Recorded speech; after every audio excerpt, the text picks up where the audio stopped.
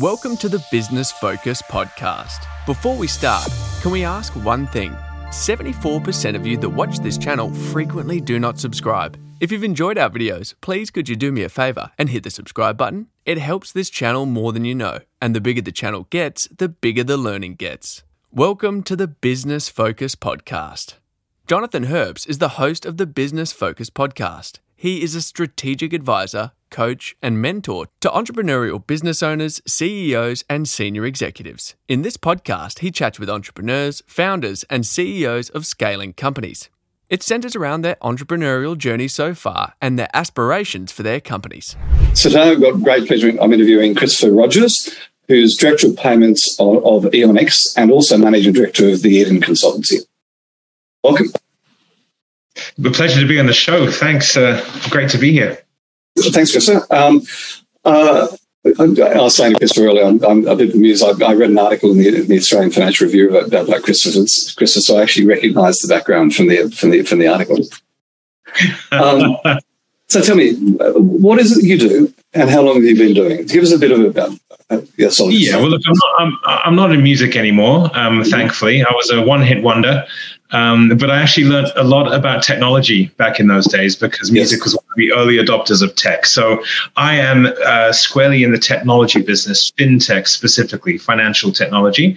And I guess, Jonathan, you could call me a payments evangelist. I've been doing payments technology for a long time now. I think close to 14 years, starting with peer-to-peer payments and now running, large payments and loyalty products with EonX, which is actually a listed company. So a full gamut of experience working on, thinking up and growing startups.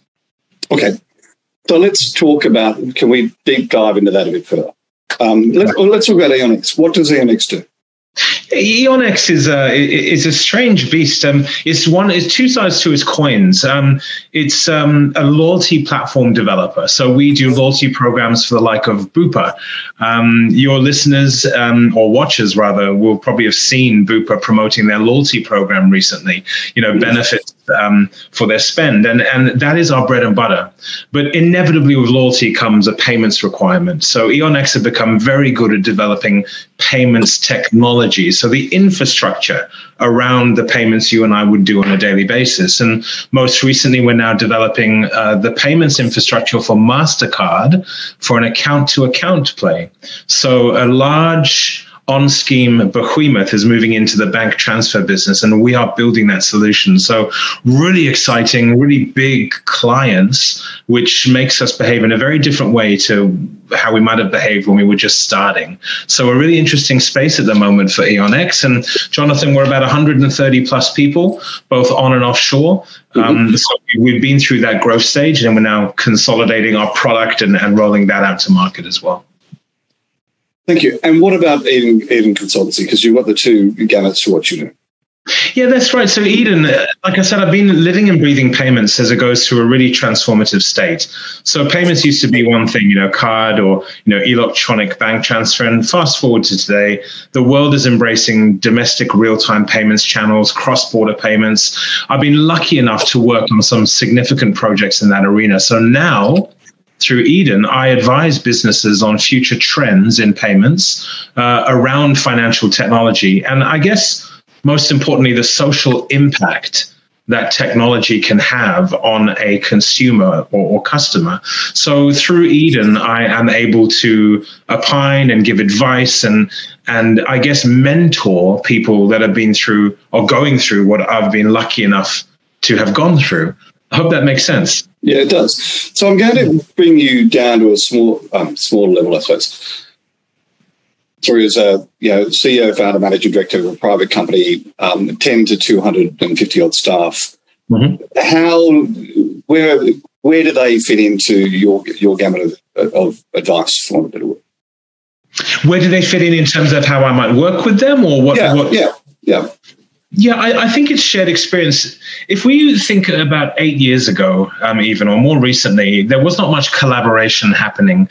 We were disruptors launching against incumbents in any particular vertical, right, Jonathan? Yep. But now what's happened, and in my turf, let me speak specifically around banks and fintechs, we are now collaborating more than ever. because those large institutions have understood that they can't keep competing with such agile innovators. So why not collaborate? And I think that's a fair comment amongst all that gamut of your watchers.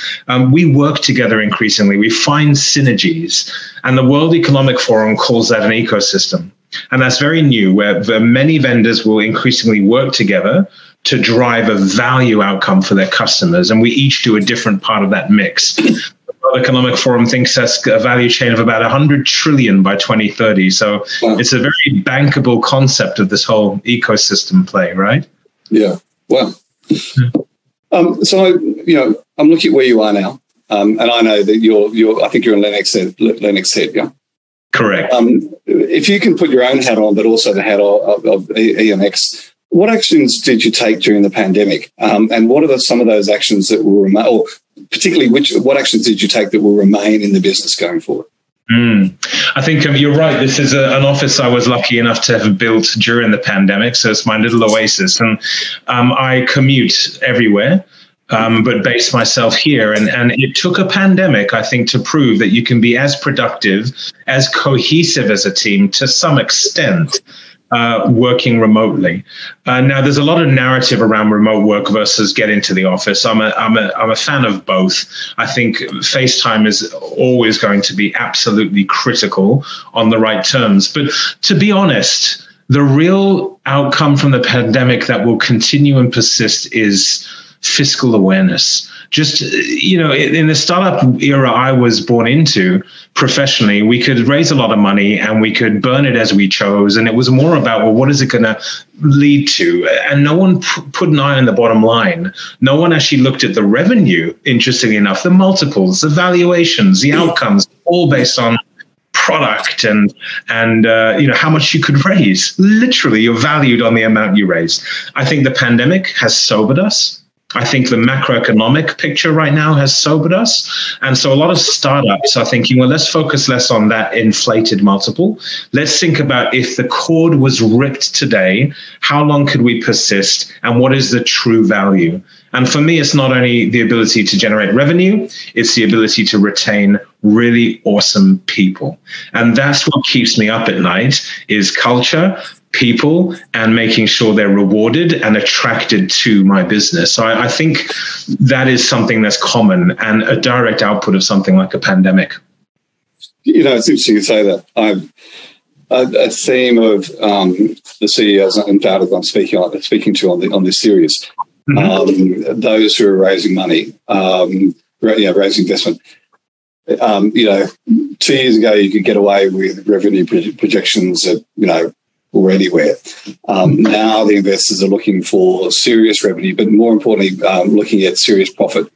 With the comment, don't necessarily think you're coming back for another bite. That your burn rate has to be realistic, and you need to be generating real profit. And as you say, it's all about having the right people and keeping them. That's right. And look, I'm a courageous businessman. I like taking risks. In a sector like fintech, your risk appetite is much higher. I think the lesson I've learned or this has taught me is you have to balance the two. It's a very exciting space, but to run a good business, it has to have bricks and mortar. Not literally, but it has to have a framework. Yeah, and I think your point about getting together face-to-face is an important one. It seems to be coming, my educated gut, because I speak to a lot of CEOs, it seems to be coming down to this hybrid of 2 days a week at least together. Is that what you're seeing as well? I am. And I think what I've learned is we have a lot of staff. A lot of them are focused in the Melbourne area in Australia. And people were wanting to come back in, but when they did, no one else was. So it has to be synced. So and that's exactly the point. It's got to be the same days. Yeah, that's right. And so I think a lot of companies I'm seeing are saying Tuesdays, Thursdays, come on in, but take up the time that you'd usually waste getting in to do better, more productive things. So it's kind of everyone's on the same hymn sheet there, I think. If it is about people and attracting people, if you're not doing or offering the things that others are, you won't get that same talent. So I'll be interested to see how it plays out for companies saying you you must come in again. Now, we run call centers. We have high levels of information security. So obviously there's a dedicated footprint that necessarily have to be within an office space. And there's lots of service industries like that. But it's going to be interesting. I don't have a crystal ball, but I am hopefully a poster boy for the ability to lead companies and do that from my office here in Lennox Head near Byron, and make the commitment to fly regularly, almost weekly. But it works. Well, I mean, it's interesting you say that, because I live in Barrel, which is about an hour and a half southwest of Sydney. Country. And, you know, my commute these days is from our house, literally across the fence into another house I bought to have as my office. I've got pictures of you jumping the fence to get to work. No, I literally do. And luckily it's not too high a fence. But look at the technology, the conversation we're having from two regional centres. But at the same time, when I get together with my clients for their quarterly planning, we do it. We get together and we spend a couple of days together. It's so important, for that collaboration. No, that's right. I couldn't agree more. I thought map a lot of my clients writing around an A3 piece of paper, but then I love bringing that to them, handing it to them, and we walk through their mind map together, and then you get the best outcomes. Yeah, for me, it's called Post-it notes. You're so agile, Jonathan. Exactly right. So you mentioned a bit about the future. What does the future look like, and what do you see as main challenges going forward? Well, I try to look a lot more short-sighted than the mega trends we tend to read about in business. I find looking too horizontal being counterintuitive to what we have to do in the short term. And by that, I mean, the metaverse. Are we pivoting towards it? Quantum computing, what's its impact on financial tools? And whilst that's all well and good, that's a horizon piece many businesses simply can't or won't play to. So the future for me is really, really exciting. I mean, look at technology. Again, I'm an evangelist. I could go on for hours about this, but I love the comparison of an iPod Classic, with 50,000 songs in hand, to the iWatch, which is 90 million songs on your wrist. That's the last 9 years. So I can't tell you today what the mega trend is, but I can tell you we're all preparing for it by conformity, interoperability, standardized messaging, good tech that crosses borders. So when things do happen, we can easily ingest and integrate. And for me, that's a really important part. But that's a technology thing. But I think we all have to be able to speak the same languages, whether that's a coding language or a real language. It's very important that there's that interoperability. That, for me, is the future. And everything we produce and strategize over is to do with that uniformity or compliance, I guess, for want of a better word. Well, I mean, you look at Apple yesterday. They've launched a new iPad with a USB-C charger rather than the Apple proprietary. Finally, it finally had to happen. I want to show you my case of leads, but it's too far away to reach. No, if you could, I've got the background on. If you could see the clutter, I know exactly what you mean. Yeah, but it's also, as you say, it's also the. That's just a bit of hardware. It's every other piece that fixing as well. That's right. That's right. It simply has to work together to create a value proposition. Correct. What do you think has been the biggest learning you've had since you've been a business owner, business leader? Well, I've been fortunate to have launched businesses since 2008, or before that, actually. My wife and I published a magazine before then, all of which were our own businesses. And you learn lessons within that experience. But actually, after exiting what is today called Zepto, I joined Mambu as a general manager. Now, Mambu, for those that don't know, is a $5 billion unicorn software company based out of Amsterdam. And so coming from a CEO, doing my own raises and my own responsibilities, into a general manager role with a much bigger company was one of the best lessons I'd ever had, because I was working within a hyper-scaled business, having to bed down a lot of systems ahead of potentially an IPO. And I enjoyed doing a short tenure as a localized GM to execute a strategy for them into this market, because I learned the other side of the coin. And now I've come back into working as a founder and with founders. I'm applying those lessons as much as I am the hard road I walked for many years before that. So walk in a different business's shoes for a while at the beginning of your career, or in my case, in the middle of one, to get learnings. It's a really interesting point. You know, it's I'm thinking about that journey. I recently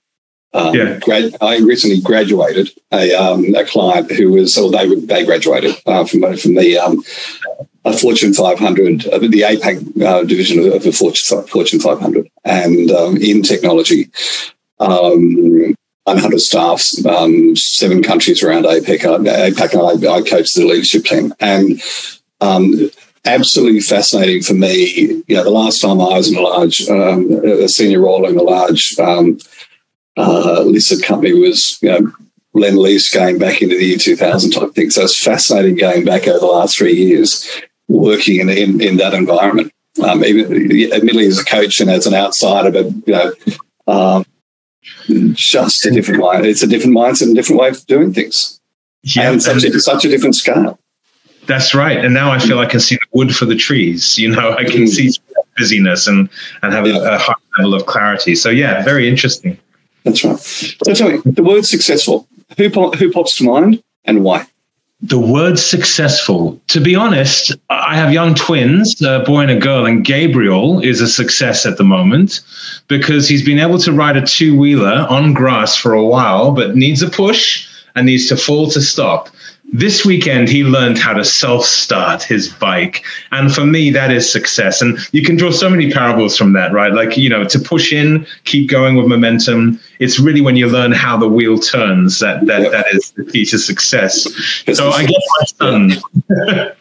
But others, I guess. That's a fabulous answer. Thank you for that. But well, I mean, then I have to give you a typical answer, right? So I guess I find success amongst my peers. So people like Clayton Howes from MoneyMe, Dom Pin from Upbank, even Fred Shabester from Finder.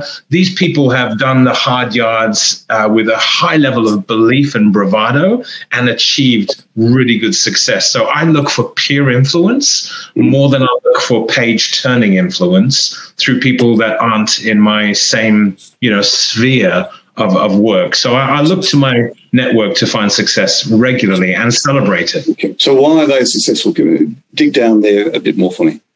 Yeah, sure. I think they're successful by being people persons. So if you look at MoneyMe, the ones I mentioned, Finder especially and Upbank, they brought the best people into the best environment. And I really, and I know I've said this today already, but they doubled down on their investment in those people. And that shines. Those people are either still there or exited successfully and they're doing other great things. But they're also got, I guess, what you would call chutzpah. They can get in front of a camera and say something confidently. And I look to those people to emulate them, to be able to back myself and back my business. And I think that speaks volumes to a market and even to a consumer if you're a B2C play. So their success has been partly great product, partly luck and timing. Let's be real. It always is about just a bit of luck as well. I totally agree. Thank you for that. And I totally agree. I love the story about your son. Having 42 of these stories of scaling up interviews I've done now, your son is the first child that's come up. I've had mums, dads, grandfathers. You know, this is actually one of my favorite questions, as it turns out. I bet. That's a great question. Yeah, it really brings out some interesting answers. Yeah, I bet. I want to watch all 42 again to do it. Right. Hopefully, I'm getting a bit better as we go along. So, business books, podcasts, leadership autobiographies, anything you'd recommend? Yeah, there are several. I think if I'm really honest with you, I used to be a deep reader. I studied philosophy, and I think you and I were talking before, and you said readers are leaders. Yep. I'm now more of a TikTok kind of guy, whereby I've got the attention of a goldfish. I'll watch something for 30 seconds and move on. So with that, one of the books I go to constantly is actually The Art of War by Sun Tzu. Yep. Yeah, he's a Chinese war philosopher, and that is just a quote by quote inspiration. And invade, side in the village where your customers are, because when the invading armies come in, they're your friends. You can apply this to every vertical and every business. So that's super exciting. The other one is the brutal simplicity of thought, which is actually an employee handbook that MC Saatchi, I've got it here, the ad agency, give to all of their staff. And it simply reminds you about simple things that change the world. So what I saw today is, how do you persuade consumers to buy more? Well, they invented the grocery bag, so you could carry more than you could in your hands. So from paper clips to toilets to shopping bags, this is probably something I digest on a daily basis. And the last thing I'll say is a cheat sheet. It's great to cheat in a noble way. So things like Squiz Today by Squiz Media is a podcast recorded every morning at 6 a.m. by two female journalists to just cut through the noise and tell you what the news is that you need to know that day. So it takes me 5 minutes to listen to these very, very astute journos talk about the news of the day. So I'm a cheat sheet kind of listener, and there's lots of podcasts you can find that summarize things so you don't have to. Interesting. Yeah, it's interesting about Saatchi. I have a story about Saatchi. I think a lot of people do. But I was doing my MBA. I was working at the Commonwealth Bank. I was doing my MBA, and the deal I had was they were supporting me. I had to go back to work at every semester break to work. And one of these breaks, they put me in as pardon me, head of the marketing function within the CBA's personal bank. Okay. And this was in the days of Which Bank, and the Which Bank campaign had just started, and I sort of came in literally that stage when they were doing all of the creatives and things for the Which Bank campaign. And so I met the account managers, and we were having a chat. And I said, "How did you come up with the idea of Which Bank?" And this is over company. In those days, lunches had lots of booze.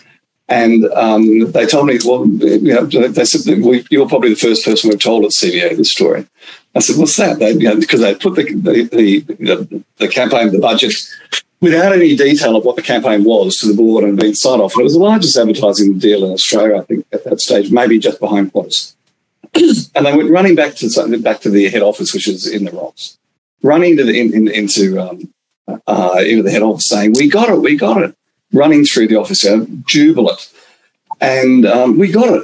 And a temp secretary, as they ran by, one of the temp secretaries said, what did you get? We got the bank. And she then followed up with Which Bank. I'm reliably informed that's a true story about how they came up with this concept. And the rest, as they say, is history. The simple things, listening to everybody, not missing a beat. It speaks volumes to a few things we've covered today. Correct. And the other part of that story was, I don't know if I'm going to be able to show this to you on TV, but so I'm going to be, I'm hoping that my background isn't too bad. There we go. Remembering this is caught in prosperity. Exactly. I said, that's not too bad. So, where am I? The CBA logo, is this thing with a black triangle in the corner. Yes. The other thing I was told, I don't know if it's totally true, was that is a piece of toast dipped in Vegemite, and that the corners of that logo of that thing is actually, which is true, are the stars of the Southern Cross. Well, there you go. It's the Vegemite thing that got me. That's brilliant. That's right. But apparently that's true too. Anyway, I'm well and truly digressed from where we are. Well, today I learned. Any last piece of advice or parting words for aspiring entrepreneur out there? Wow, there's so much, but I guess you've got to back yourself. I think I mentioned that earlier today, that a lot of us, me included, go through this crisis of faith. Can we really do it? And it took moving to Australia at the turn of the century to find an environment where I could give things a go, launch businesses. And I think too many great ideas don't see the light of day. I have great dinner conversations with ideas that I see as brilliant, but we as people have an opportunity here to launch great ideas. and be supported to do them. So have belief in yourself, but then the worst thing that can happen is to continue to believe in yourself when it comes to scaling a business. Trust others, know that people can do it as well as you can, and there will come a point where you have to hand over the rails and your business becomes about its future, not your future. And a lot of founders struggle with that moment. And that moment in time will come if it hasn't already. And it's how you let go that is just as important as how you grabbed on in the first place. That is a great piece of advice. And interesting enough, I've done 2 of these stories today. I've just got off an interview with David Walcott from a company called Booze Buds. Co-founder of Booze Buds. And he has, when I got on, I just doing my research as I normally do. And I'd see that he's finished there this month. And I said to him, what are you out of a job? And he said, he's been the CEO for many years and he realised it was time to bring in someone who is able to scale it in a different way to the way he does. And we had a good conversation about exactly the point you just made, Kristofer. So it's well worth watching that one as well. Will do, and thank you again for having us on. Thank you. I've had as I said to you earlier, I love this is the one part of my business apart from coaching, but I just won't delegate. Yeah. I love the conversations, and I have like as well. Thank you. No, thank you very much. If you are hearing this message, you've listened to the entire episode, and for that, we want to thank you from the bottom of our hearts. We hope you enjoyed this new episode, and if you did, please leave us a review on YouTube, Apple Podcasts, and Spotify, or wherever you watch/listen. Please share this episode with others who may be interested in this topic. If you want to be a guest on the podcast, please send an email to admin@scaleupgrowth.co. Put "Be a guest" in the subject line and tell me a little about yourself. If you want to gauge where your business growth potential is and identify where the biggest opportunities in your business lie, or where the key needs that you need to concentrate on right now are, take our assessment where you will receive personalized advice for improvement. It's quick and free. Go to scaleupgrowth.scoreapp.com. If you would like to work with me one-to-one, I love coaching and get the best outcomes that way. Send me an email to jonathan@scaleupgrowth.co and put one-to-one in the heading. Tell me a bit about your business and let's see how we can apply a great strategy for your business. So that's it for this week. Tune in next time for more great learnings from a scaling entrepreneur.